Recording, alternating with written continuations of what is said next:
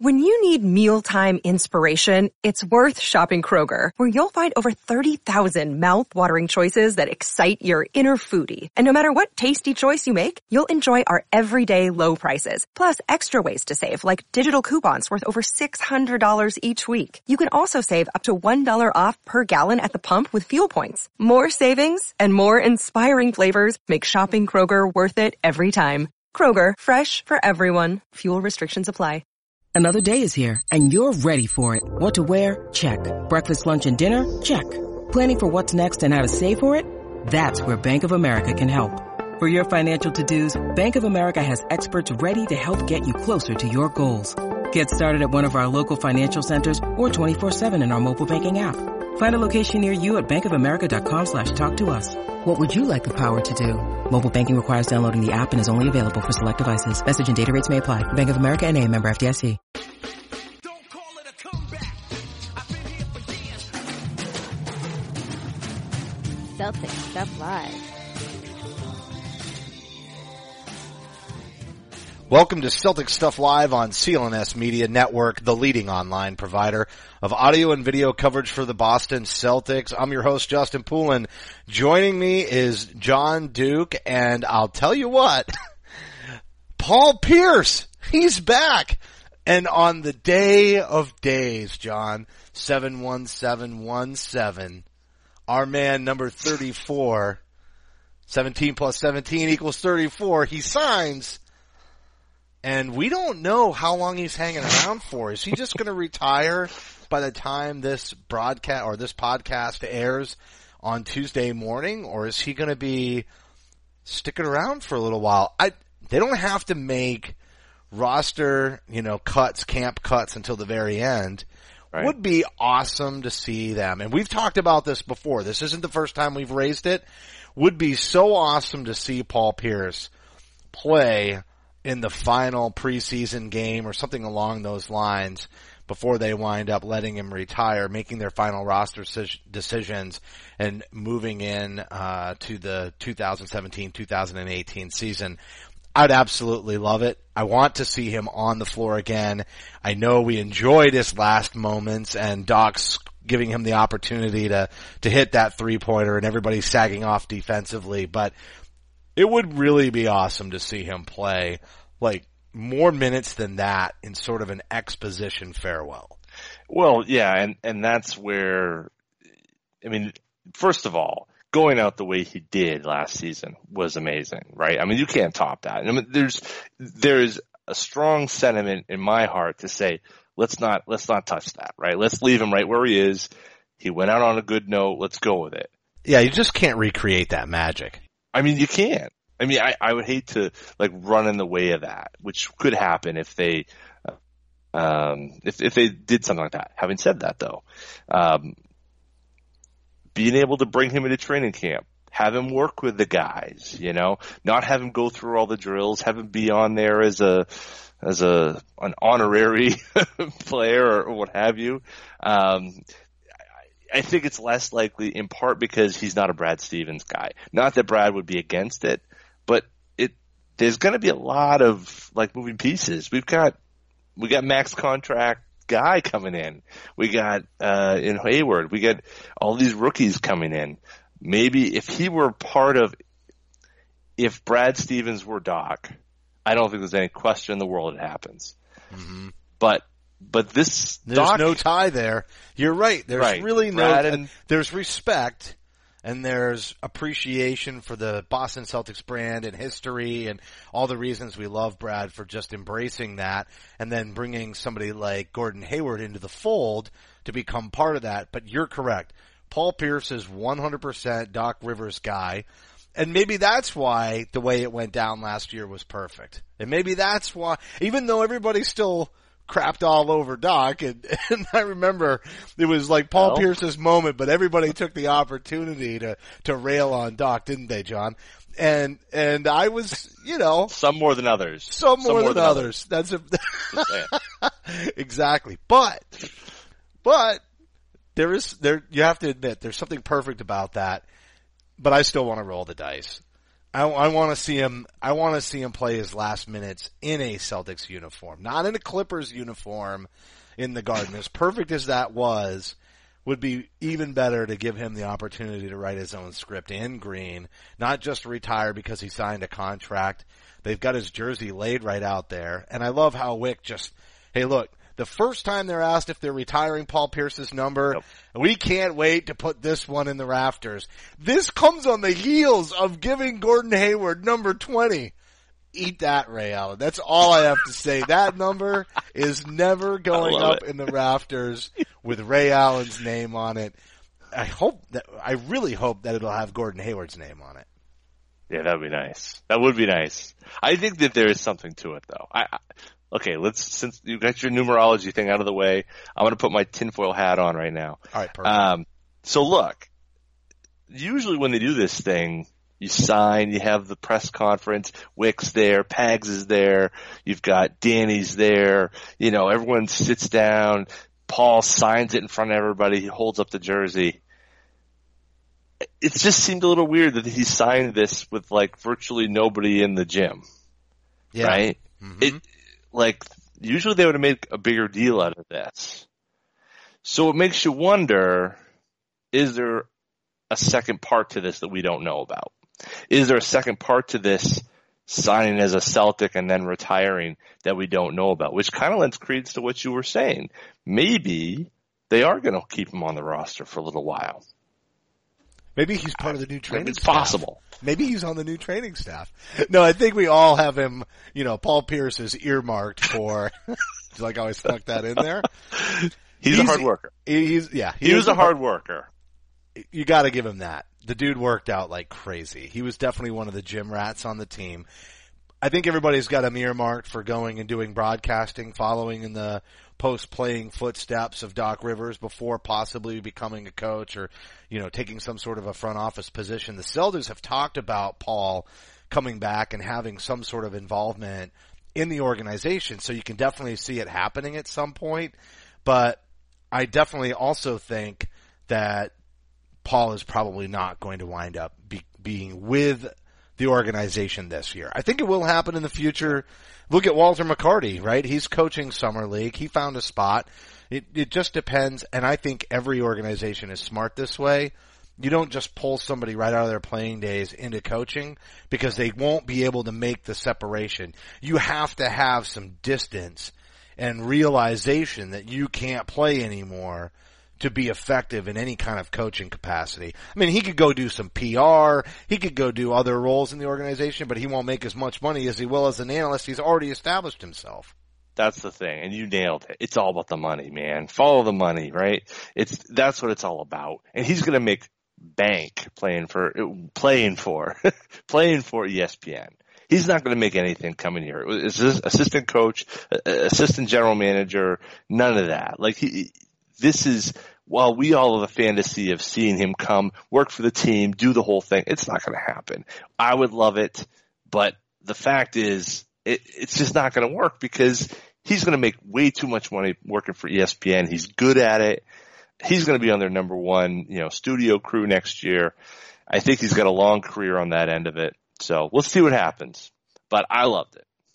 Yeah, I did too. And, Paul Pierce is our boy. Right? If you really look at our generation, we were on the heels of Larry Bird and we grew up, but if you really look at the age comparison, he's a little bit younger than me. I think he's probably pretty close to the same age as you, John. I'm not sure. Yeah. I think that you Year fall older. pretty almost, year older.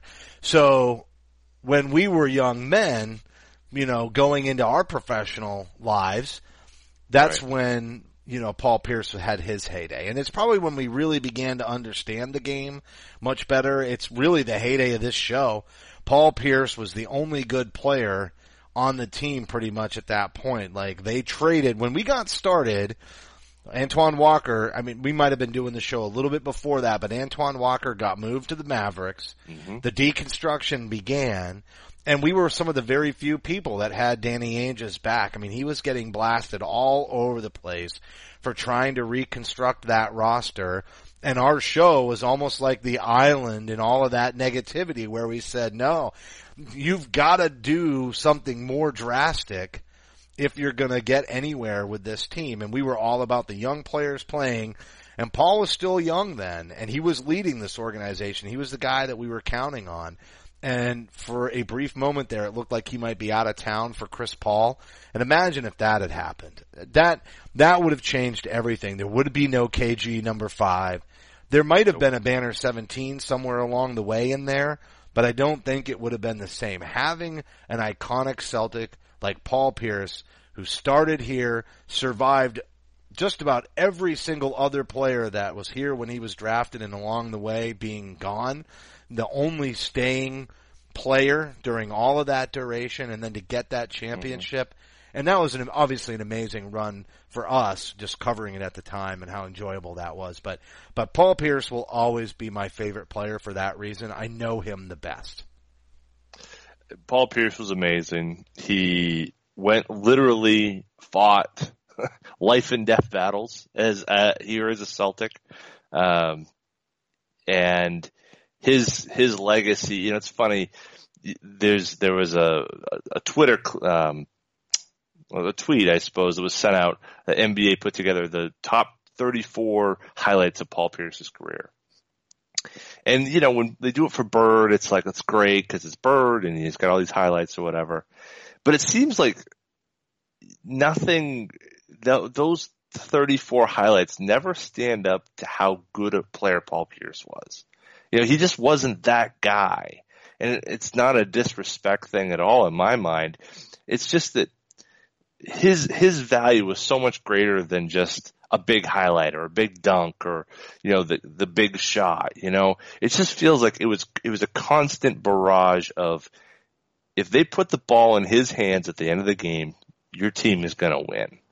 It didn't always happen. I mean, it just, that's crazy to think it would. He was just so clutch. But he was clutch. And, those 34, those little clips, they don't accurately depict how important he was, not just as winning individual games or as a great player in individual highlights, but just overall what he meant for this franchise from the day that he was attacked there in the Buzz Club, all the way through his last days, really convincing KG to take the deal and go on to the Brooklyn Nets, which has really set up this second wave or this next wave, I suppose. Yeah, an incredibly selfless kind of thing right there too, and I think a lot of people could look at it like that was a selfish decision, right? Let's go get another championship. No. Let's go ring chasing. Nothing like what Kevin Durant did, right? No. It was, let's do what's right for the organization. See how I had to do that? I had to do that. I'll never not take that shot. I guess, there were so many things as we prepared. Yeah. Justin Poole and checklist. Ray Allen. Check. Yeah. KD, Dog check. Rivers, people don't like him. Yep. Check. KD. Check. You're right. Bingo. I got bingo. Right. Anyway, Man. Sorry. Go ahead. Oh, I had more. I was going off like a rocket right there. Sorry. But I will say this, and then maybe we'll talk more about Paul Pierce. I have a hunch that this retirement is going to be delayed. This is not a let's create ratings in the off-season scenario. This is let's set the table and do it effing right. That's what I think is going on. So we're going to talk about this, I believe, throughout the entire off season. I think we'll have this conversation about what's in store with Paul. They'll probably leak out some things that they intend to do. We'll start to read, the tea leaves, but everybody starts to go on vacation pretty soon. Right. Maybe like right after July 31st as a date that you might throw out there as a date and time that was sort of important to Celtics fans everywhere. But right around August, that's when everybody squeezes in their vacay. And, speaking of that, that's another important detail in this, is that there's one name of somebody who retired a year earlier who hasn't been given his date in terms of retirement. And I don't know if they'd do 2 for 1. I think they'd stretch it out myself. Are they waiting to do Paul first, then do KG? They have to do it that way, and KG would respect that too. Mm-hmm. The same way so. that Paul respected the organization and knowing that they couldn't do anymore. And when Danny came to him and said, literally, I have no money I can get to give you guys what you deserve. So this is what I'd like to do. With that in mind, you're kind of in this very, KG has that same respect for the organization that he would recognize that Paul's got to go first. And as big a personality as KG is, he is all about team. But you got to be in that circle, right? You have to be in that circle. And Paul is in that circle. So here's my question. Like, they'll retire his number, but the Timberwolves haven't retired the number yet either, have they? Or did they retire? So. I don't think they did. No, I don't think so. So in that same vein, to your point about timing, would be great if they did a 2 for 1, but you almost think that KG, for the same reasoning that Paul should go up before him, his jersey's probably going to have to go up in Minnesota before it does in Boston too. I don't know. I don't know if Boston would wait. I don't know. But it's a good question. Doesn't KG have a little bit of say on that? I don't know. I feel like it's always something with the team, a decision from the team, and I maybe I'm making something out of nothing here. It seems like there's something here that hasn't happened, and the fact that they didn't do KG's jersey last year when he was clearly retired, clearly wasn't coming back. I don't know. It seems like that they were waiting for something. And the fact that the Celtics, that Paul didn't immediately retire after signing the contract, seems like there's something else that we're all waiting for. We'll see. Yeah, we'll see. We will. All right. Well, no better time to take a quick break and do station identification than the obvious end of a discussion, but it will continue. We will talk about Paul Pierce and Kevin Garnett a lot more, I guarantee you, between now and September and what's in store. Don't forget to follow Celtic Stuff Live on Twitter at CSL_tweet live. You can follow me, your host, Justin, at CSL_Justin. John is at CSL_Duke. The entire CLNS Media Network at CLNS Media and the Facebook page, facebook.com/CLNS fans. Download the CLNS Media app for iOS and Android. Simply search CLNS Media in your app marketplace, and the YouTube channel, youtube.com/CLNS Media for high definition, full length locker room interviews, the Garden Report with Jared Weiss, and the Celtics Roundtable with Sam Sheehan, who obviously listens to the show because the first time we gave him a YouTube shout out, he was all over it on the Twitter. So thanks, Sam. Appreciate the props. And that's going to do it. We'll continue on with more topics. We have, where do you want to go, John? We've got new rules. We have the whole trainers. We haven't really talked about the Hayward signing becoming official. We need to wrap up Summer League and Jackson being cut and then stretched. Where do you want to go next? You want to go Hayward? We might as well go Hayward. Let's go Hayward. Because this is like go Hayward handoff, to go home. Right? Sign Hayward, sign Paul Pierce, make the handoff. It's kind of interesting that way. And I know that Isaiah Thomas showed mad respect for Paul Pierce as well. So there was kind of a handoff there in that whole final moment, or with an asterisk so far, because nothing's been proven yet. But that whole asterisk of a final moment with Paul Pierce on the parquet, there was respect there. But I can't help but feel like there's a little bit of a handoff here. Yeah, I think so. I think it's the time for a new generation, right? It's time for us to move from title contention of a prior era. I think even up until this point, I think there was a lot of comparisons. It's like, well, what was Paul Pierce doing, versus what IT had done, and how we compare to the Big Three era where they were so good. I think now with the arrival of Gordon Hayward, we have our own era now to talk about. We have the Hayward, Horford, IT era, the HIH, if you will, or the HHI, or the IHH, or the TH. I don't know. Someone else smarter than me is going to figure out something for those three. But that's the era, right? That's where we're at. That's where we're at. It's those three. And the problem is, I think we need to ratchet back, our expectations of Gordon Hayward and the team now. Personally, I think we all you and I are going to get our summer forecast emails probably shortly from Chris Forsberg, who shortly will not want to do work of his own and only wants to collate what we write. Well, we haven't brought him on since last preseason, so he might forget about us, feeling like we forgot about him. He may not be aware that we haven't had a guest on this show since, I think, what did we do, Gorman and Grandy over the winter, and that was it? Maybe we fit into Spears? I think that's right. We've been going solo for the most part. No, we did do a Ryan Bernardoni interview and a Sam Sheehan one as well. Sure. But the interviews have become less, and the you and I rambling on have become more. So hopefully Chris will include us again. And Chris, if you're listening, we do want to be included. We do. We Please absolutely don't leave us out. Included. Don't hold it against us. Yes. No, it's great. It's great to be a part of that. But the thing about that is there's always the question is what do you think the record's going to be? I don't think the record is going to be as big of a jump from where they were last year, as directly related to how much better they are. So, for example, like some would say, like, oh, well, they should be 7 wins better because they're going to add an all-star who can do all these things next to IT.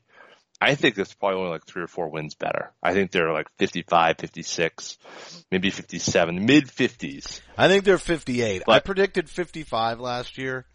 Yeah. And I'm thinking this season might finally be the first one when they've been a decent team where they don't falter out of the gate. And I know there's still questions about lineup, and I know everybody wants to go, struggle. And the only way that happens is if Isaiah Thomas's hip is actually an issue and he's not coming out of the gate.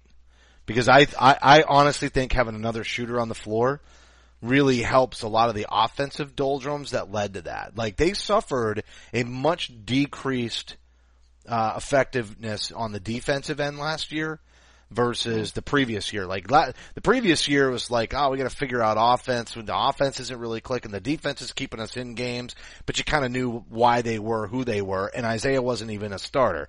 Then Isaiah becomes the starter. The offense improves, but defensively they take a major significant drop-off. Well, now in this league, they talk about it being a make or miss league, right? I think offense is really that much more important at the beginning of the year for not faltering, and having 2 scorers I think gets them through unless Isaiah is not 100% or not healthy and not playing games. If that winds up rearing its ugly head as a potential start to the season, yeah, I definitely see them sputtering again. But if Isaiah is 100% to start the year, I just don't think they're going to go through that lull like they do. I don't think it's going to be as difficult for them to figure out how to score the basket, which is really where they faltered when they're like this 500 team through the first 20 games. Well, I think that there's a couple things. One, Hayward's emergence will allow the team to be better balanced when IT's not on the floor. So whether he's not there or is there, there should be for as close to 45, let's say 40 to 45 minutes a night, you're going to have an all-star on the court who can score in multiple ways, who can pass, who can do a lot of things and facilitate. So there's a couple of different things going on. The problem it comes in those 5 to 8 minutes when those two aren't sharing the floor, because I'm not confident at this point that a Rozier, Smart, Brown, Tatum, Morris, Baines lineup is going to get it done. That's where I worry, because it's putting a lot of pressure on guys who, as a unit, certainly have never done it before, but also are quite young and could be victimized a bit. They're going to be playing against more experienced lineups every single night. Celtics probably will have one of the most, if not the youngest, one of the youngest franchise teams based upon age of players in the whole league. Just based on the fact that they're going to have 6 rookies on the roster. 6 of the 15 are going to be rookies. Never mind the two-way players that they could sign.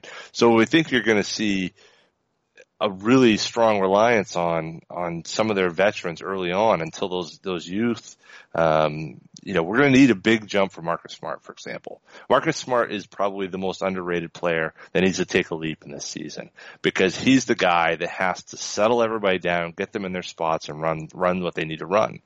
And so so much is going to be based on what he can do. I find it interesting that Brad was talking during Summer League about how Jay Larranaga is down in Miami working with Marcus on his shot. Marcus isn't from Miami. Marcus lives in Dallas. So he's in Miami where Larranaga and Larranaga's dad, who's the coach at Miami, I just thought that was interesting. It almost seemed like Marcus was going to Jay to get that work in. So I was pretty happy to hear that. With done those things before. Scott Morrison, the former Red Claws coach, now is going to be on the bench in the Celtics. He'd done some work with Marcus last summer.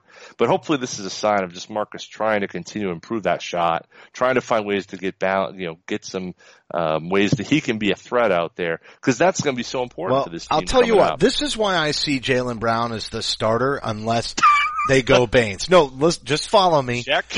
Yeah, you're right. There we go. That's 4. We didn't cross that one off. Yep. We had done that one. Get ready. Okay, so listen. This is why. Because, well, I know you and I talked off air before we came on, so there's the whole Baines thing, and maybe he starts in the Amir Johnson role, and maybe that's really placating / satisfying Al Horford's need to be at the 4 and not the 5. I really don't think he cares. Not in this positionless game. That's why I think the way that Brad's positioning it is part of his sell to Al Horford. You know, you got a ball handler, you got a big, you got a wing. That's it. That's how it is. It doesn't matter how many bigs are on the floor. Nobody's a 5 in my system. You're just a big. So if Al Horford does buy into that, then I think it's easy. Baines slides out. I'm sure there'll be a couple of occasional nights when they need to slide him in because of matchups. But Brown at the 2 gives him athleticism. It puts Hayward at the 3, which I really do not like Hayward at the 2. It's not my preference. I know it's all wings, but I just think him having to be an offensive scorer and be effective with Isaiah and cover for Isaiah defensively is a huge problem.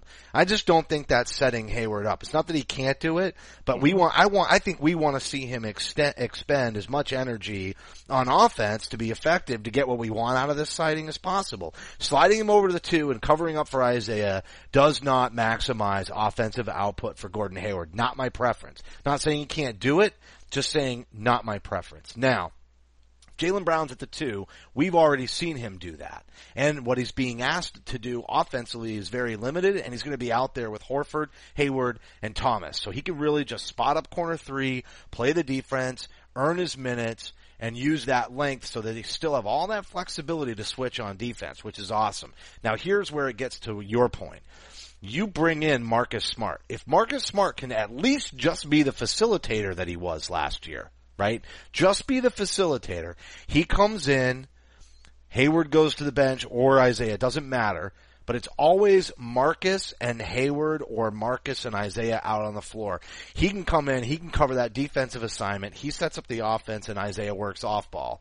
Or then he goes back, he's the ball handler still, but he's getting Hayward into the right spots.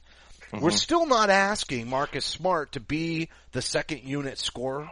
And if the team does a great job and they build one of those big leads, then they can really reduce minutes. Hayward and Isaiah can sit on the bench, and they can start experimenting with Tatum and Marcus Smart and some of these other younger players because they've built up a lead. The problem that they've had on that second unit is the scoring droughts. And the scoring droughts are completely related to the fact that Isaiah Thomas comes off the floor. Now that you have the ability to steady that, Marcus Smart can, instead of trying to force himself to be a scorer, he can still be a facilitator. And that transition may allow them to sustain their kind of early offensive runs and build some of these rookie player confidences up. And then when you rotate, let's say the first substitute, it won't be, but let's say the first substitute, or it might be because the fourth quarter minutes. There was a really great article, I can't remember who wrote it, about fourth quarter minutes impact. But if you figure Smart comes in for Thomas on the early sub, and Jaylen Brown stays in there, and then Hayward. When Thomas comes back and Hayward goes out, Brown just can slide over to the 2 while slide over to 3 while Smart plays the ball handler and Isaiah plays off ball. Like, that rotation to me is a fluid rotation for all those guys. Then you have the Jay Crowder, Marcus Morris, and Al Horford kind of rotation with maybe a Baines here and there, maybe a Semi Ojeleye again if they wind up getting, things going well enough where they can afford some of those guys minutes. But that's what I think the bigs rotation is. It's Morris, Crowder, and Horford, and they're primarily going small and working Baines in on matchups. One thing that they had said, that Brad had said when he was interviewed kind of post the signing being made official, thank God finally, was that we talked about how Gordon can facilitate the offense. He can take a lot of that pressure off IT, when he's on the court, and IT's off, but also how he can guard 1 through 4. Which I thought was a really interesting thing. That's one thing we're hearing from Brad a lot. This guy can guard 1 through 4. This guy can guard 1 through 4. We've got Jalen's working on guarding 1s and 2s. We said the same really about Jason Tatum. So it's amazing to see all these things kind of lining up about how we need to guard 1 through 4.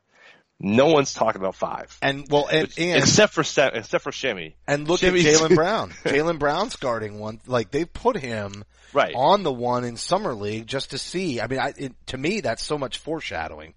Just to emphasize your point. And you're about to go to Shimmy, which I think this is a natural transition to Summer League wrap up before we get to the midpoint in the show. So let's just take that Shimmy and roll right into Summer League, Jordan Mickey cut, Jackson cut, and all of that. But you're right. And I listened to Danny LaRue's interview with Larry H. Russell on Celtics Beat, and it was interesting. He and, I'm sorry, the other guest escapes me right now for some reason, but, they didn't seem as, right, Aldridge. Yeah. They didn't seem as high on Tatum as like the Jeff Goodmans and everybody else. And Danny was almost like above and beyond, like, I am in the Semi Ojeleye camp. Mm. And there's definitely a Draymond comparison there for sure. I mean, he is 240 pounds. He is, and he's got the strength that Draymond has. He's got the ability to muscle with the biggest of the big. He was guarding Zubac in that, and he's a prototypical big 7-footer, the type of guy you're going to see out there. One thing that Danny mentioned was the concern that, not being able to recover for the fact that now, Kelly Olynyk's gone. Well, it's funny because on the one hand, you're right. In a traditional sense, you don't have another big guy who can do a lot of different things in the same way that Kelly did. But I think what we're seeing with this roster construction is that we had a team that was balanced probably more traditionally in terms of bigs, the number of bigs on the roster, traditionally sized bigs, some wings, not as many, and a lot of guards. Now we have a team with few guards, a few bigs, and a lot of wings, which is really what the game is. The question is whether or not Brad employs that type of strategy. If he goes small ball a lot, which I think we all agree that he will, and maybe that's what he ends up doing for his starting lineup, he really ends up using a wing as the 4. So Crowder, you could argue Morris is in that group, maybe even Tatum. If that's where the way the roster is constructed now is reflective of the way that the team will play and be used, which you'd hope that would be the case, you're going to see guys like Shimmy play the 5. You're going to see Crowder, who played the 5 at times in the playoffs. The idea of Horford being upset because he's not able to, kind of step back from the 5 position. It's just, listen, this is the roster we have. You're our center. End of story. I don't know where he fits in on that. He doesn't have to play like a traditional center because the no way one that does. they run the off, right. No one does. Right. Atlanta did, and they definitely tried to force him into that. Right. But that's not the way the game is played anymore. That's not the way he needs to play. And unfortunately, it's almost like if it is in his head anymore, and I really don't think it is. I think he's so beyond that. I think he's a selfless team player, and I think he really bought into what the Celtics were doing from the start.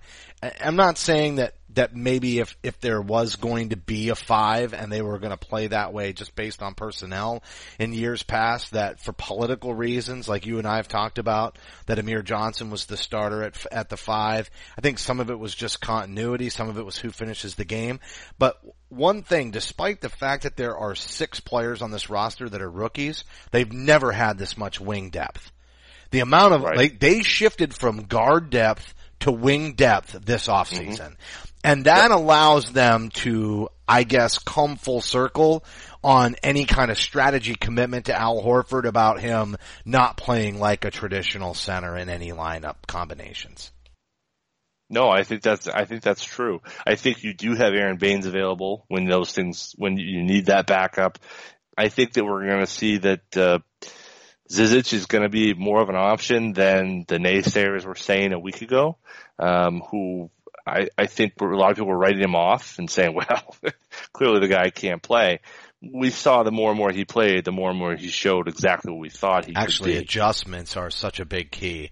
And Danny made a really good point in that interview with Larry H. Russell as well, that setting, he didn't expect anything out of Zizic that was really going to be overwhelming, because the setting of Summer League doesn't showcase big men the way that you might in the NBA. This is the thing we don't know, that we will find out about Zizic, and it'll have a lot to do with whether or not he plays, is how tough can he be against some of the muscly guys in the league.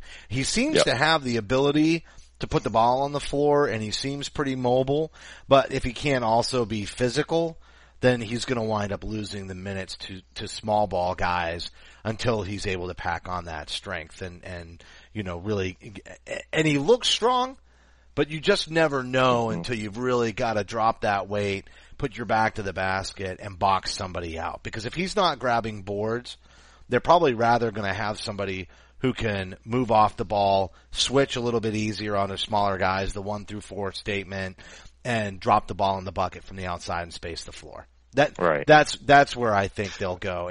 If to be a big, you've at least got to gobble up some rebounds, even though Amir Johnson didn't do it. Well, and we saw, I mean, even before, not this past season, but the season before, Sullinger was getting a lot of minutes because he was able to be productive and get rebounds in small ball lineups as the only 5. So if Sullinger can get those minutes, you're damn sure Zizic can get those minutes. He's showing himself to be a decent passer, a good reading of the floor. He's not a guy who's going to play above the rim. That's going to be an issue for him. But look, that's something that we're going to see, that they're going to conditioning, whether it's Tatum or those are guys that are going to be, really working hard this summer, to prepare. But I think the Summer League was a wild success for the Celtics. Huge smashing success. Tatum was amazing.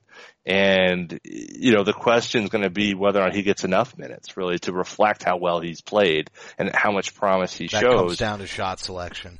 They're going to want to make an impression on Jason right out of the gate to get that shot. They're going to tell him, we love the fact that you can make those, and if you got to Evan Turner us every once in a while in a pinch, we get it, and we're glad you can do it, but let's start carving out the right spots on the floor for you so that we don't have to worry about you hitting all of these tough shots. There will be moments when you have to be creative. There will be times when we're going to count on you to do that. Your rookie season isn't going to be one of them, and the truth is, for you to be effective, you've got to figure out, how to use that step back how to set the step back up. That's what I mean to say. Instead of, if the step back doesn't work, or the first option, to drive before you go to that move, if you've only got those 2 and then everything else is crazy creative and you're just really long and you can get your shot off against anybody, that's great. But having said that, you need to learn how to set up your most effective shots, the killers. And I think that's where they're going to want him to go. Shot selection, right places on the floor, how to put together an offensive package so that he can get there more often. And I think that's it. It's interesting because how many star wings have we seen in this new 3 or layup era who have been kind of mid-range focus? You know, we haven't seen a lot of those guys who have come out of the draft. You know, I suppose, you know, Ingram could be one of those guys, maybe Jabari, who had a real rough adjustment with the knee. Wiggins really wasn't that type of player. There haven't been a lot of guys who fit that model, and so it's a real interesting case study because I'm not sure who the good comp is. I myself would love to see them try to get, you know, allow him to be himself in the mid-range a little bit, because if you can hit those shots at a high percentage, they're not a bad shot. The problem is that if that's all you're taking, and you saw him at times kind of pump faking his way or hesitating his way out of threes, or instead of taking it all the way to the rim. So it'll be interesting to see what type of decisions that the Celtics make. They certainly weren't hesitant to give, as you said, Evan Turner those shots. So will they give those shots if they're hit for a high enough percentage, and he's the offense you need in that second unit? Perhaps, you know, Brad is a little bit more willing to go with those things when you're just damn good, as Jason Tatum very well shows he could be. Yeah, it would be nice if they could get some of those big leads and really let Jason get some work with that second unit and give the other guys some rest, because that's really, they don't need the second unit to play a ton of defense. They need the second unit to continue to score points so they don't start making early subs and bringing starters back in because they're afraid they're going to let the game slip away. And they haven't really had good scoring off the bench, and Evan Turner was like the big stopgap. So, hey, this is going to wrap up the first half of the show. When we come back, we're going to talk a little bit more about Summer League because we haven't gotten to Jordan Mickey yet. We haven't talked about Jackson getting cut and how he's being stretched. We also need to talk about some of the new rules that came down, including timing around the trade deadline and changes to timeouts in the final minutes of the game. And we haven't talked about the training facility and how Gordon Hayward was not only brought to Fenway Park, but to that training facility, and the fact that that training staff has had significant changes in just the last 10 days with Brian Dew and Ed Lacerte moving on as the team transitions to the new facility a lot closer to the stadium in Boston versus out in Waltham. So real quick, it's the off season and teams are finalizing their rosters for next year. Having the right players on the court will be the key to success. That sharp outside shooter or power rebounder can be the difference between winning and losing. Business isn't any different. Your company needs the right people to be the best. You know, guys that don't have to play the five, guys that just know a big is a big. So where do you go to find top talent? You can't find the best candidates by posting your job on just one site. You need to post on all the top job sites, and now you can with ZipRecruiter.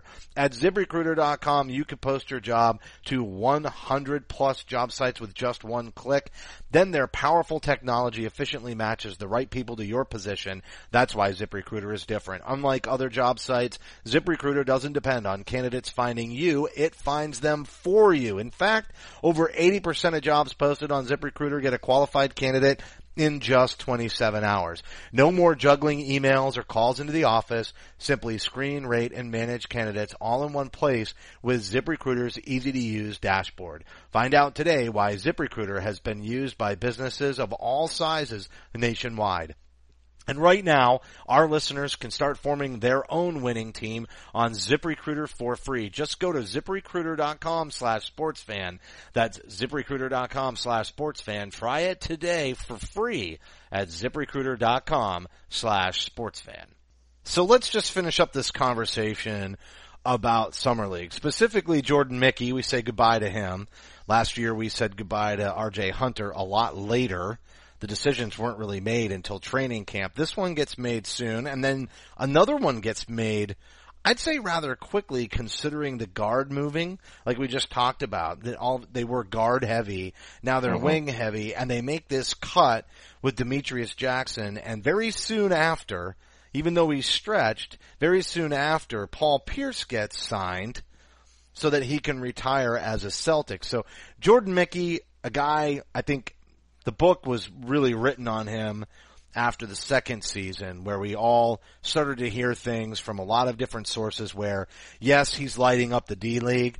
They're just not seeing the alpha dog level confidence in the pros and not sure he's going to make that leap. Lots of talent and just not a shooter, right? Like we saw in D-League that he was shooting the ball and stroking it and scoring like double machine and et cetera. But when he would come up to the parent club, it wasn't the same. And I don't know if it's because defenders were altering his shot, or if it was confidence because now the lights were on, the pressure was on, or what exactly it was. But whatever he did in the D-League, and this isn't that uncommon. We're not trying to make this out like it's only Jordan Mickey.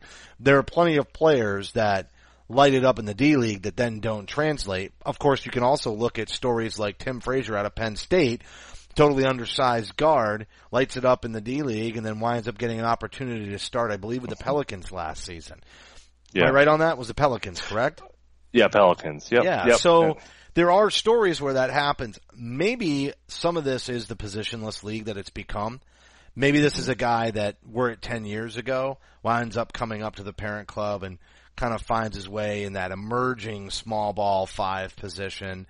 I'm not really sure. It's hard to write the book on that, but he dominated D-League. Now he's gone, and a lot of signs pointed to confidence when he came up to the parent club. Yeah, Mickey had a great run, particularly his first summer league. I think there was a chance that he may not have gotten signed even that first season. They were in need of rookies, and I think he filled a role, but, the fact that a guy with his skills couldn't find time in Boston says a lot more about Mickey than it does about Boston, I think. He had ample opportunities. He had time in the D-League. He came up. He'd have stints. And then he wouldn't put it together. And, and keep in mind, that's this is a second-round pick. And it was one of the first times that they had done that 4-year deal for second rounder.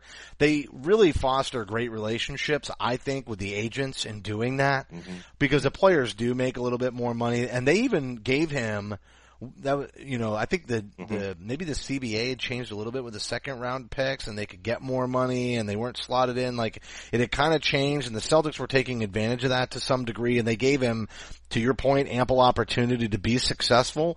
But with those second round picks, you're really just trying to figure out, do we have a home run here?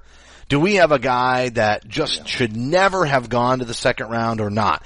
Because the rate of return on, I'd say rotation players or, borderline star players or steady starters that are getting picked out of the second round, and Isaiah Thomas being one of the great examples of that. Tim Frazier being an undrafted example of that, only more on that outside of the rotation kind of hit.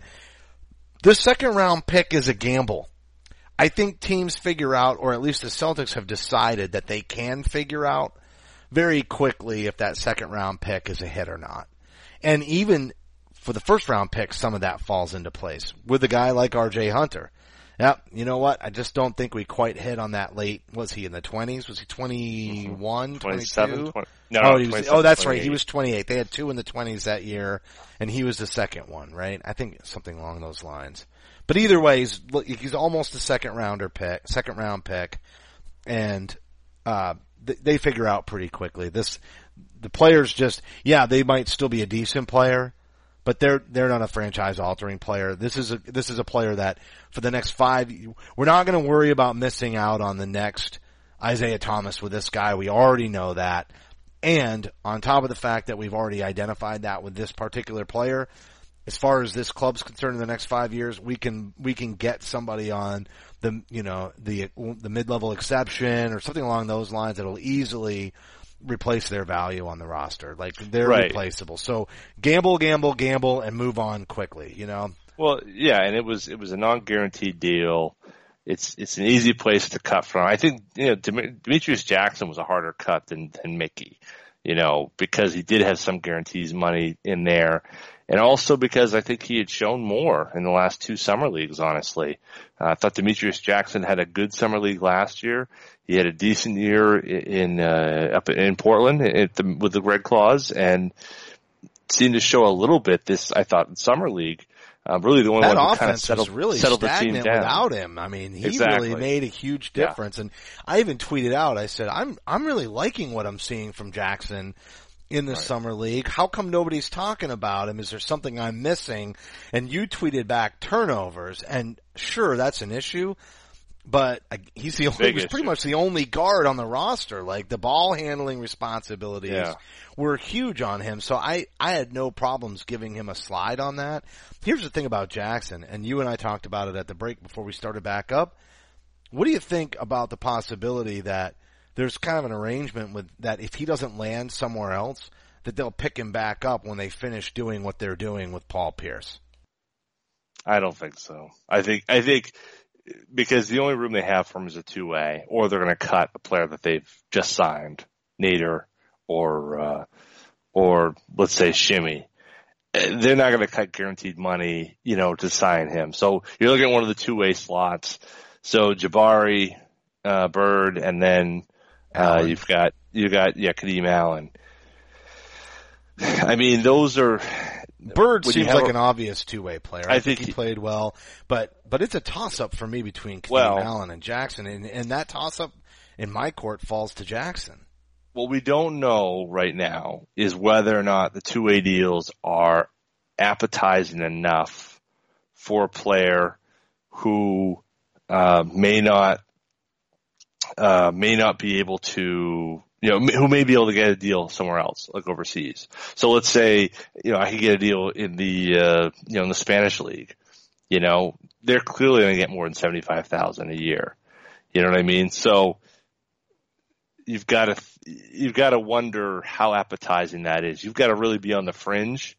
Having said that, though, you do make more than 75 if you're called up. So let's say Bird, gets 75 at the minimum, but there's injuries. You call Bird up to fill out the Celtics roster. Well, now he's getting NBA minimum money for that, which certainly quickly makes that more than $75,000. So maybe it is a better long run pick. I just don't think for Jackson, I've got to believe there's got to be a spot for him somewhere, on a 15-man roster, I would think. This two-way contract is another opportunity for the Celtics to build strong relationships with agents. And what I mean by that is, like you said earlier, there are 6 rookies out of 15 players on this roster today. So easy to make a spot for a couple of these two-way guys to come up and make more money than their actual contract and send a guy down who's not getting run. Let's say it's Semi Ojeleye. Send him down, bring Bird up. Just think about that. In terms of the money, it's such a small drop in the bucket for the Celtics if it gains them favor with agents. And don't think that Brad Stevens was the only relationship that mattered in Gordon Hayward's decision, because Gordon's agent has had a long-standing relationship with Danny Ainge, and that's how those relationships are fostered. So with that in mind, this two-way thing, if a team is willing to spend money, and really we're only talking about drops in the bucket more money, and that just puts a little cachet for somebody who's a higher profile. To your point, if any one of those 3 guys is going to make more money overseas, they're probably out of here, right? Especially if they don't think they can get called up. But if Danny Ainge and the Celtics basically say to somebody, listen, we really want Jackson here. His spot on our team is totally insurance. We'll give him a two-way deal, but off the record, I can't make the commitment. It really kind of depends, blah, blah, blah. The truth is we'll get it. We can pretty much guarantee you that we'll call him up for enough games that we will outpace that overseas contract for Jackson this year. And as long as they come through on that, that's a ton of goodwill, because these players, the only reason they're going overseas is for more money. It's not the competition. It's not, I get to see the world. They'd much rather be stateside. They'd much rather be near their families. And if the money were equal, they'd play in the D-League. They really would. This is a great opportunity to keep some of that talent stateside. And to that point, let's remember we've got our starting point guard has got a hip condition that hasn't yet been cleared. So very quickly you could go from cut to backup point guard. because That crazy?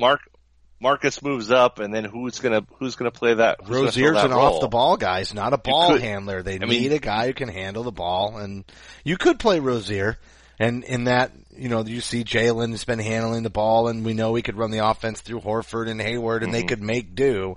But you would think they would still want some insurance if they really needed, a player to push the tempo and set up the offense in a more traditional way. They're going to want somebody out there. Otherwise, they can't show other teams that look. Then that decreases their ability to throw something else at the opponent, especially the opponent's second unit. It's not like he's going to be out there with the starters going up against the starters to just, hey, look, if something's not working against the other team's second unit, you want to be able to give them what will work. And without Jackson, you may not have that. That's true. I think so. Just to move on from Jackson and Hunt and whatever his face name is, Jordan Mickey. Were you going to do Brandon Hunter on that? I think you were thinking Brandon Hunter, right? Maybe. I don't know. RJ Hunter or Brandon Hunter, you mushed them together. Bye-bye. Yeah. Happy trails, I think Shimmy has a chance to be a rotation player. I think that's legit. I don't, in the same way I thought Jordan Mickey was going to be a rotation player, I think Shimmy could absolutely be a rotation player.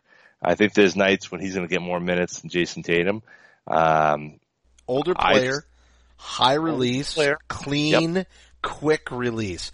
And he only has to do 3-and-D. That's it. If he can guard multiple positions and he has the cojones to knock down an open three, he'll find his way in some spot minutes for sure. He can defend, let's say 2 through 5.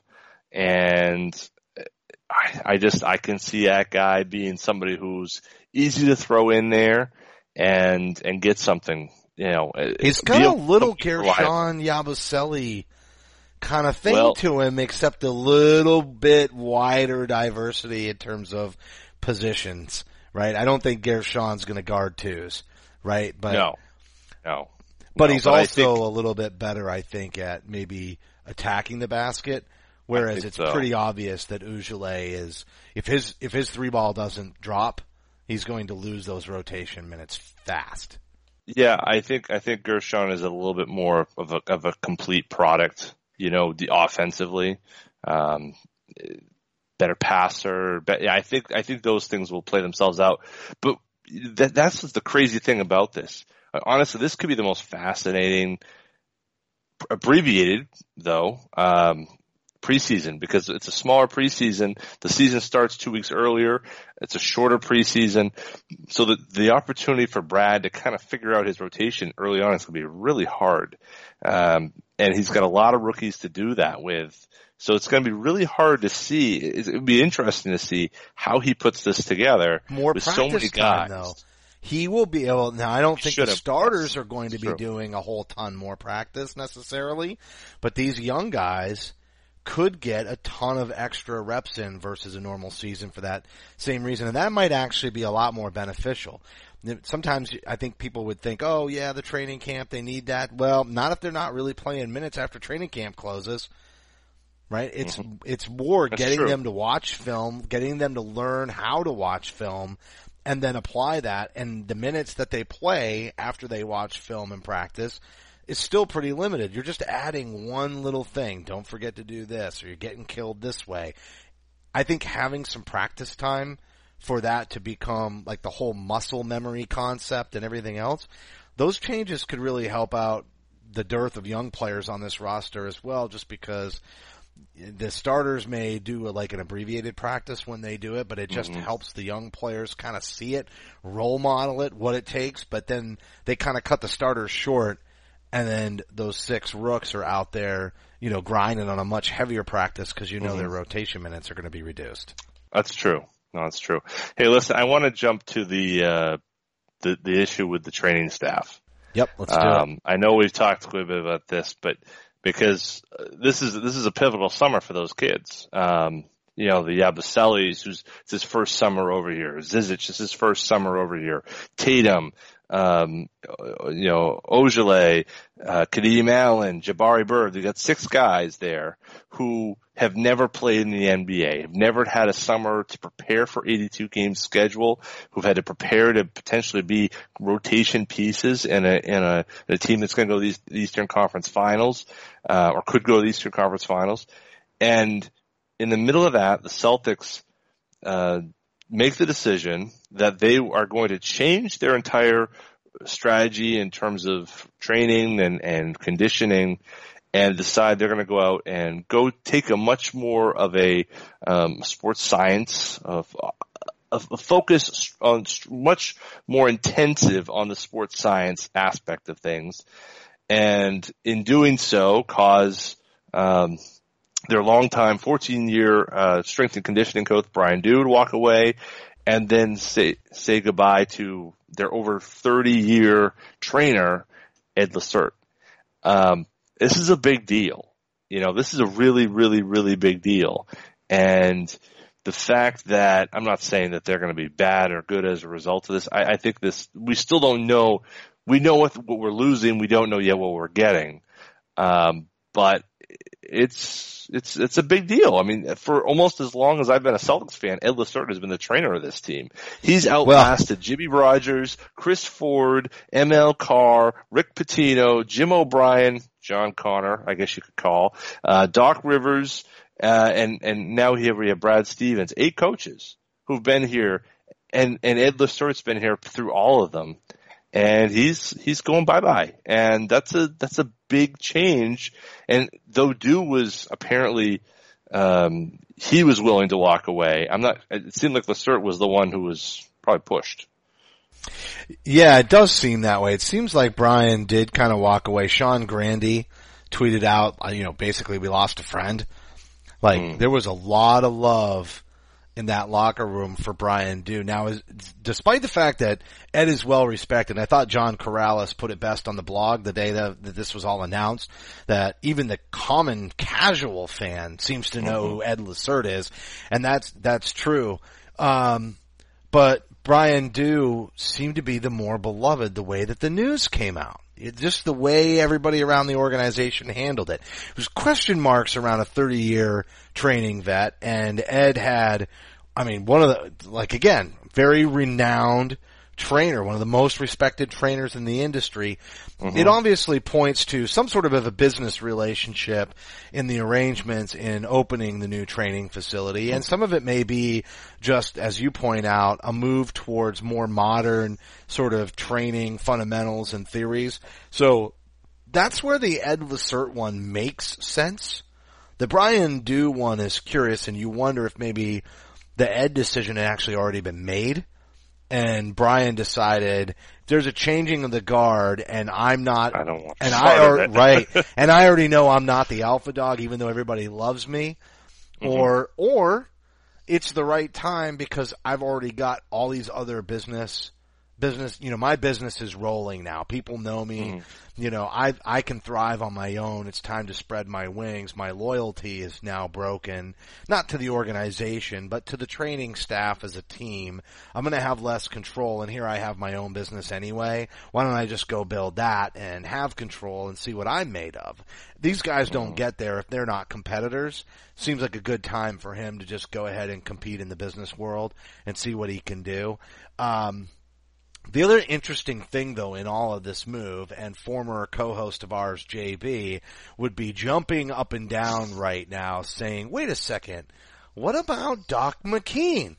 Right? Because he used to think that the doctor, not the brain doctor, but the actual team doctor, not Nagel, the actual team doctor had a lot to do with injuries, being mismanaged, like missing bone spurs. I believe that was Al Jefferson's ankle, and having a lot of concerns about the medical staff.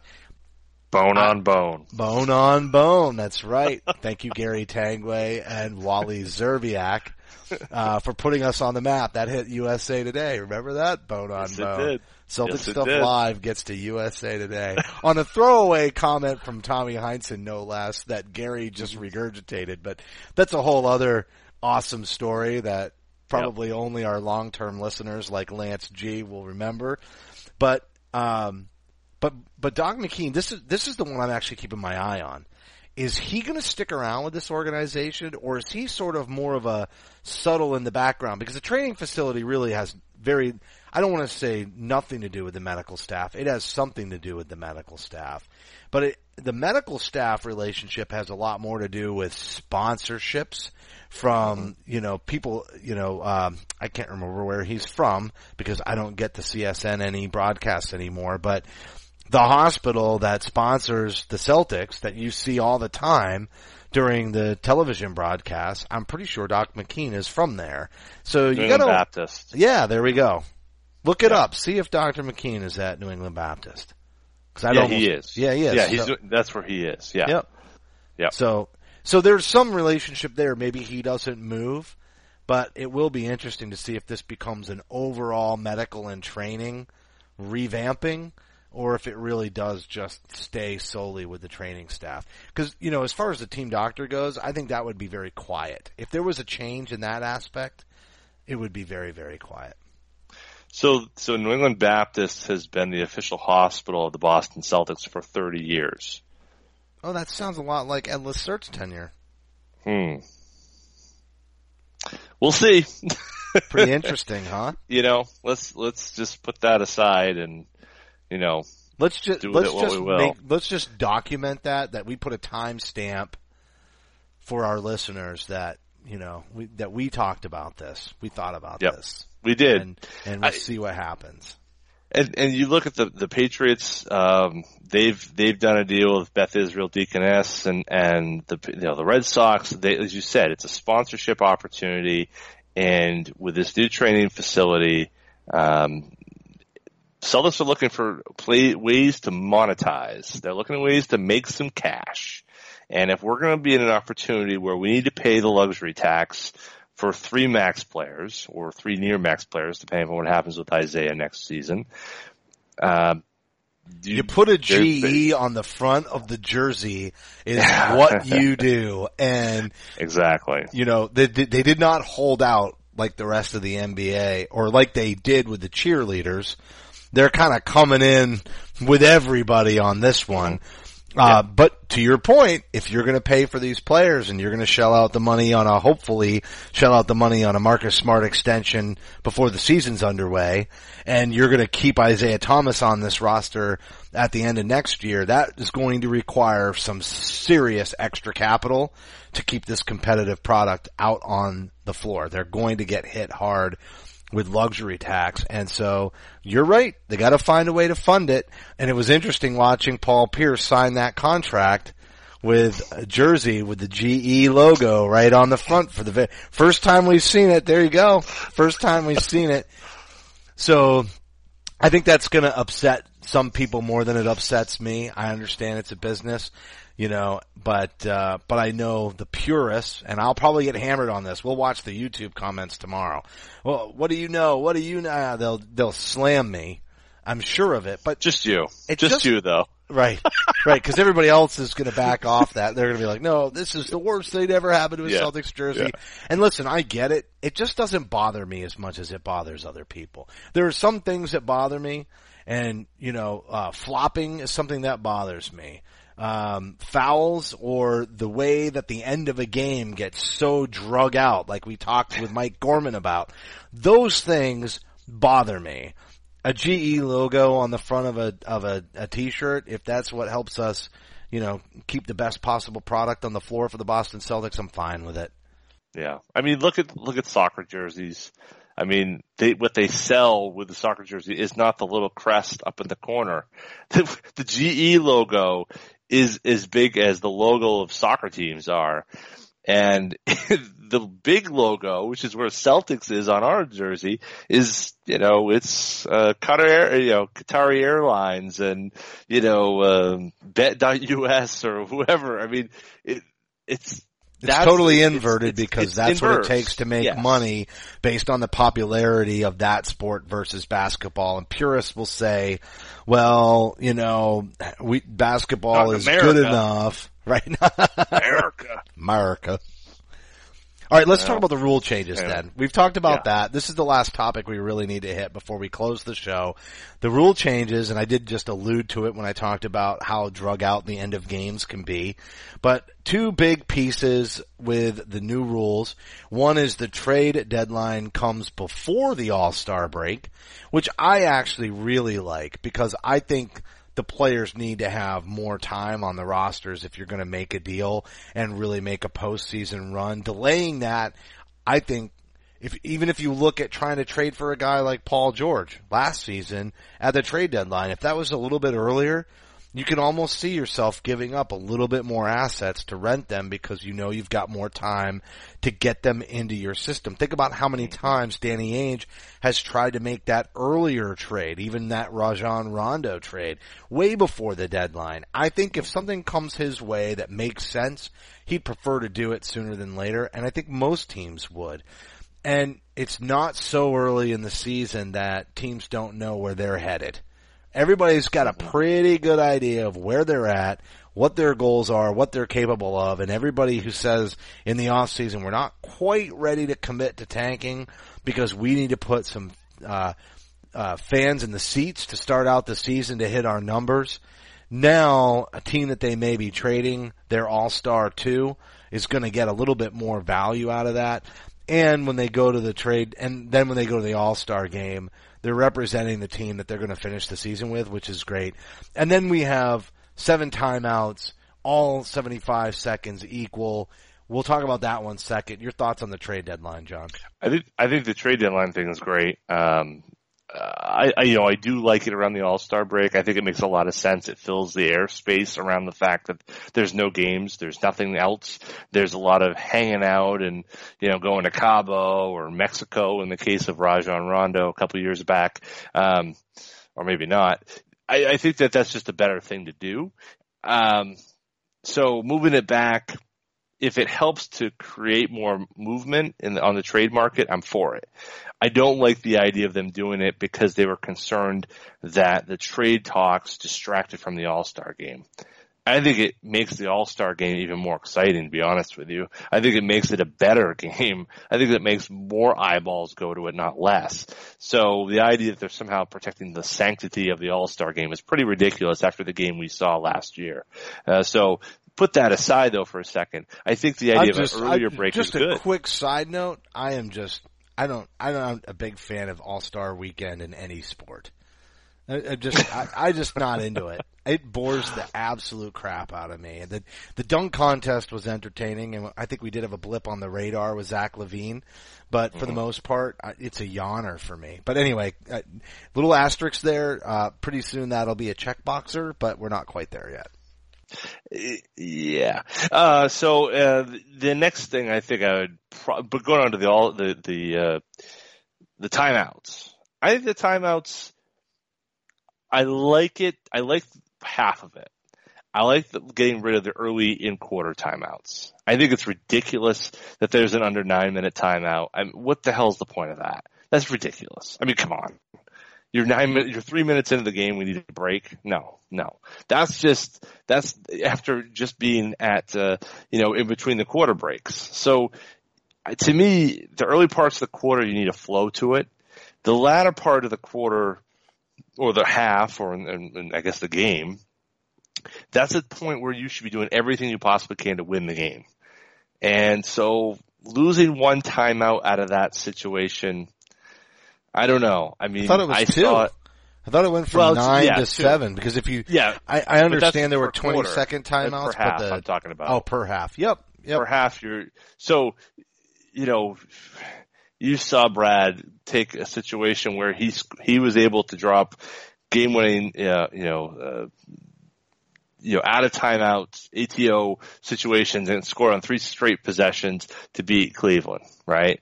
Or was it Washington? I can't remember which game it was that he did. I think it was the Cleveland game. I thought it was Washington, actually. Oh, was it Washington? Was it game 7? No. It was earlier in the series. It was 5. It was game 5. Yes, it was game 5. Thank you. So, to me, that's like, I like anything that helps Brad Stevens to get an advantage over the teams he's playing against. The other thing, though, about that, Celtics actually have a talented team now. The Celtics' overall talent is better situated. So, you had to use more of the coaching prowess to be able to put yourself over the top. Now, I'm a little bit more confident in the Celtics' ability to simply just play the game and be better than having to use the genius that they have on the sidelines to overcome that on, I guess, 2 possessions per game. I think their margin of error is much bigger now. So I like it. Overall, I like it, but the fact that Brad Stevens likes it, makes me think, okay, this is a good thing. But I will miss that extra say time anything out. else. He wasn't going to say anything else except that he likes it. The part that Adam Silver said that I completely agree with was that they were trying to improve the pace and flow of the game, speed it up a little bit. If you look at other sports, they just don't drag it out the way that the NBA drags out the end, and it's still going to happen because if you really look at all these reviews that are happening, they've already taken the place of these timeouts. We could take out another 2 timeouts, and we're basically handing these teams extra timeouts because we have to review every freaking foot position and play. And I get it, we have to do it, but it's almost negated the need to call a timeout at the end of the game. You need 3.5 for your final 2 minutes, and that's pretty much it. They'll review everything else for you. And I know I'm being a little over the top, but you get my point. A little bit. You get my point though. It's so drug out. Most teams get a timeout every time a play happens in the final 2 minutes because it's so crucial every time. It's instant replay, and so the timeouts, you get plenty of time to draw up that strategy or prepare for what happens after the review when you get the ball back. Instead of just, we go to review, we wait 5 minutes, they shoot the free throws, then they call timeout, we wait another 90 seconds, now it'll be 75, wait another 90 seconds, then they do their play, right? And then there's another timeout. Like, it's insane. And every time there's even a close call, there's another 5 minutes of review. Oh, we're gonna go to Secaucus and take a look at the video. And then Mike Gorman goes, and this was the thing in his interview with us earlier in the season, I thought he made a fantastic point. He said, look, he goes, my whole strategy is, it's different than radio. It's TV. I don't need to be the show. I don't have to talk the entire time. My job is to just fill in around what people can see with their own eyes. Now he's got 5 minutes of dead air that he's got to fill with whatever, statistics, conversation, and he does a fantastic job. It's the reason he's an award winner. But that's just too much damn time. Even me at home, I've caught myself snoozing during those 5 minute reviews because I'm an old man now and it's 10 o'clock at night and I'm waiting for the game to end, and it loses so much of its gusto. So I'm glad about this. The part that really closed me was that the 20-second timeout was lasting 60 seconds anyway. I guess I inherently knew that, but I never really thought about it. So when they said they took the 90-second ones down to 75 and then took the 60-second ones, which, I mean, really, what's the difference? Combine them and drop 2? Yeah. It's a step in the right direction. Let's see how it goes. I'd be for taking one more timeout away, actually. Or keep the 7, but shorten them down to 60 seconds, and let's do something about these reviews. Let's just get quicker about it. Well, yeah, I think I would prefer that they get a better system on the review section. I mean, the idea of what things they can call in-house and what things they can't call in-house. The issue, flagrants are in-house issues, but to me, they need to straighten that out. That's a bigger issue to me. The flagrants should come after the game. The in-call is, yeah, but they that's your they second impact the flagrant. game, though. They do, but my point is, but the nitpicking of it, that should be a judgment call. You're the ref. You're feeling the flow of the game. You know if somebody, it has a lot more to do with intent than semantics. So if you, after review, a flagrant 1 should have been a flagrant 2, you fine them. Right? If they didn't see it in the game, or vice versa, if it's a flagrant 2, they can downgrade it afterwards because technically speaking, it was a flagrant 1, but the officials know what's going on in that game, and intent has more meaning than slow-mo pushing you down. Like everything looks bad in slow-mo. Well, the big thing that changed there is they talked about you're making the downward motion. You know, if you're not playing the ball and you're playing the body or you're trying to hit the head or, you know, they made that call or that, I guess, read of the rules a few years ago. And ever since then, they're looking for contact to the head. It's in head and neck. I think they got to look at the flagrant foul rules to begin with. But the reason why the flagrant foul rules are what they are is because you want to penalize the team that's caused the flagrant foul in the middle of the game. You know, if you want to say, well, we're going to suspend the player. My point is you don't send that off-site. You let the guys in the game who are feeling the game make the call. Fine. And Yeah. have them make it quick and get on with it, right? And then if there's a league adjustment, you do that one after the game. But you want to make sure it's right because you don't want to impact a game with the wrong call. You don't want to kick out LeBron James when he shouldn't have been called up. Well, you don't want to kick out Isaiah Thomas for tripping somebody if he didn't do it or intentionally. They or still get these if calls someone, wrong. It doesn't matter Well, if it takes 5 minutes. They still get them wrong. It's the humanistic side of the game. It gives it character. It gives it flavor. And that's why I say you've got to train your refs, but you've also got to empower them. This just reeks of corporate micromanagement to me. It might. I would rather them do everything they possibly can to get the right call and get the right result than so I can get to my so I can get back to what do you think about a time snarky limit? comments on Twitter. I don't need to be able to go to bed 5 minutes earlier so that but How about this? Game. How about this? There's a time limit on it. Even if they want to go off site, they got 2 minutes to review it, and if it's not clear, Make the it call. goes the lesser of the two calls. And then it just moves faster, right? So if they're not certain it's a flagrant 2, they leave it a flagrant 1, right? Or if they're not certain it's a flagrant 1, then it's just a common foul. Done. Well, they did the conclusive thing in football, and I think that helped to speed the game up quite a bit. I think that would be one thing to look at and just say, look, like, we're going to make the call. It's a 1. If it's not conclusive within 2 minutes, then we got to move on and we're going with the original call. So I think you're right. I think that's one way to get there for sure. I'm down with that. I'm also down with the fact that we just had a really long show after two kind of late. We had a late show the first week I did 2 weeks of vacation for the first time, and I don't even know how long. Spent a week in Maine on a lake. Spent the last week in the Outer Banks with the family. Work did creep in a little bit. We did a late show the first week. And then I think we were on time or a day late, not a dollar short, but a day late last week. Yep. But we did have abbreviated 40-minute shows. We made up for it. This show's about an hour and 20, right around there. So a couple of bonus times. It all averages out. I'm glad we waited, though, because there were nuggets of information and updates. But this really is what I would consider to be the complete package show of all the mainstay stuff, other than the immediate announcements and, oh my God, Gordon Hayward. And we still got to kick it off with a major signing, Paul Pierce, which will be one of the first podcasts out there in the morning that will have that news coming right out of the gate. So, I think our timing has been impeccable, if not delayed. Absolutely. Yeah, that's right. Impeccable if not delayed. We're plausibly live and ready to come at you. Plausibly live. That right there. That's it. Celtics stuff plausibly live.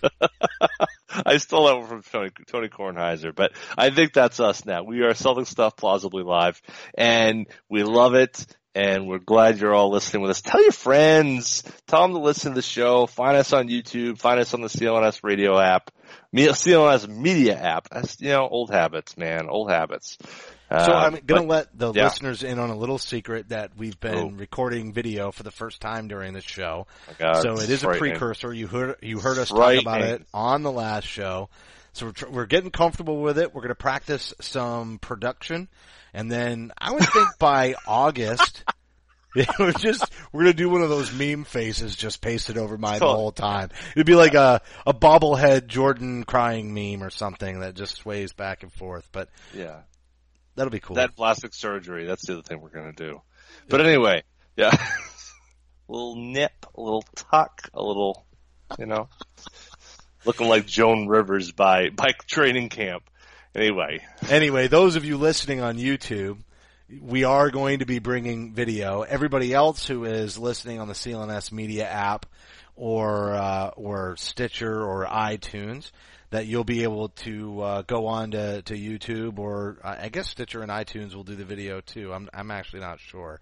I listen to everything through the CLNS Media mobile app right now, but you will be seeing video from us in just a few short weeks. Bear with us while we continue to work on that. But you'll see our ugly mugs every week coming up pretty soon. But that's going to do it for this week. The broadcast will be available on demand on the CLNS Media mobile app. And don't forget to follow us on Twitter at CSL_Justin and at CSL_Duke. A heartfelt thank you to everybody for tuning in this week. And remember that you can support the show by subscribing to Celtic Stuff Live on iTunes and Stitcher. We'd love it if you gave us a rating and a review, because your feedback is important to the show. And a quick reminder that this one was brought to you by ZipRecruiter.com. They've got a great deal for all of you listeners, but most importantly, you'd be supporting our show and the entire network. For staff writer Samuel Elias, executive producer Larry H. Russell, the founder of CLNS Media, Nick Gelso, and my co-host John Duke, I'm Justin Poulin. Thank you for listening to this week's edition of Celtic Stuff Live. Celtic Stuff Live.